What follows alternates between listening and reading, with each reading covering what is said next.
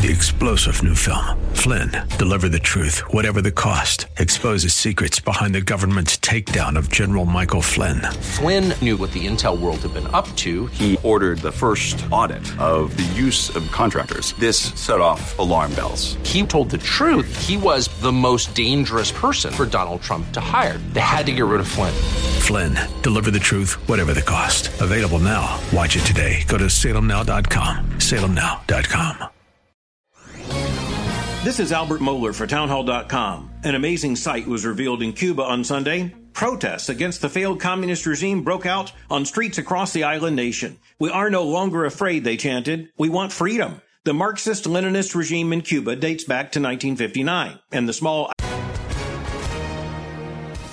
Hi, everyone. If you've been injured in an accident that was not your fault, listen up. We have legal professionals standing by to answer your questions for free. Call now and find out if you have a case and how much it's potentially worth. Call 800-702-5400.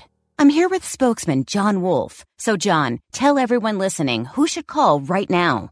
Well, Maria, first off, thank you for having me here. It's always nice to answer the listeners' questions. Now, as far as who should call in, anyone who's been injured in an accident and think you deserve compensation, give us a call right now. 800-702-5400. You'll find out if you have a case and how much it's potentially worth. Thanks, John. You heard it, folks. Take advantage of this opportunity and call now. 800-702-5400. Advertisement sponsored by Legal Help Center. May not be available in all states. The island nation of just over 11 million people has been under the hard fist and the corrupt repression of the Communist Party for decades. Under revolutionary dictator Fidel Castro, the Communist Party consolidated its one-party rule. Fidel is now dead. Raul, his brother, is too old to rule. But the Communist Party continues its repression, and the nation is suffering under both a severe economic crisis and a resurgence of COVID-19. The Cuban people have had enough. Here's the big question. Will the communist leaders of Cuba now turn their guns on their own people? They've done it before. Now the world is watching. The voices of the suffering people of Cuba say they are not afraid.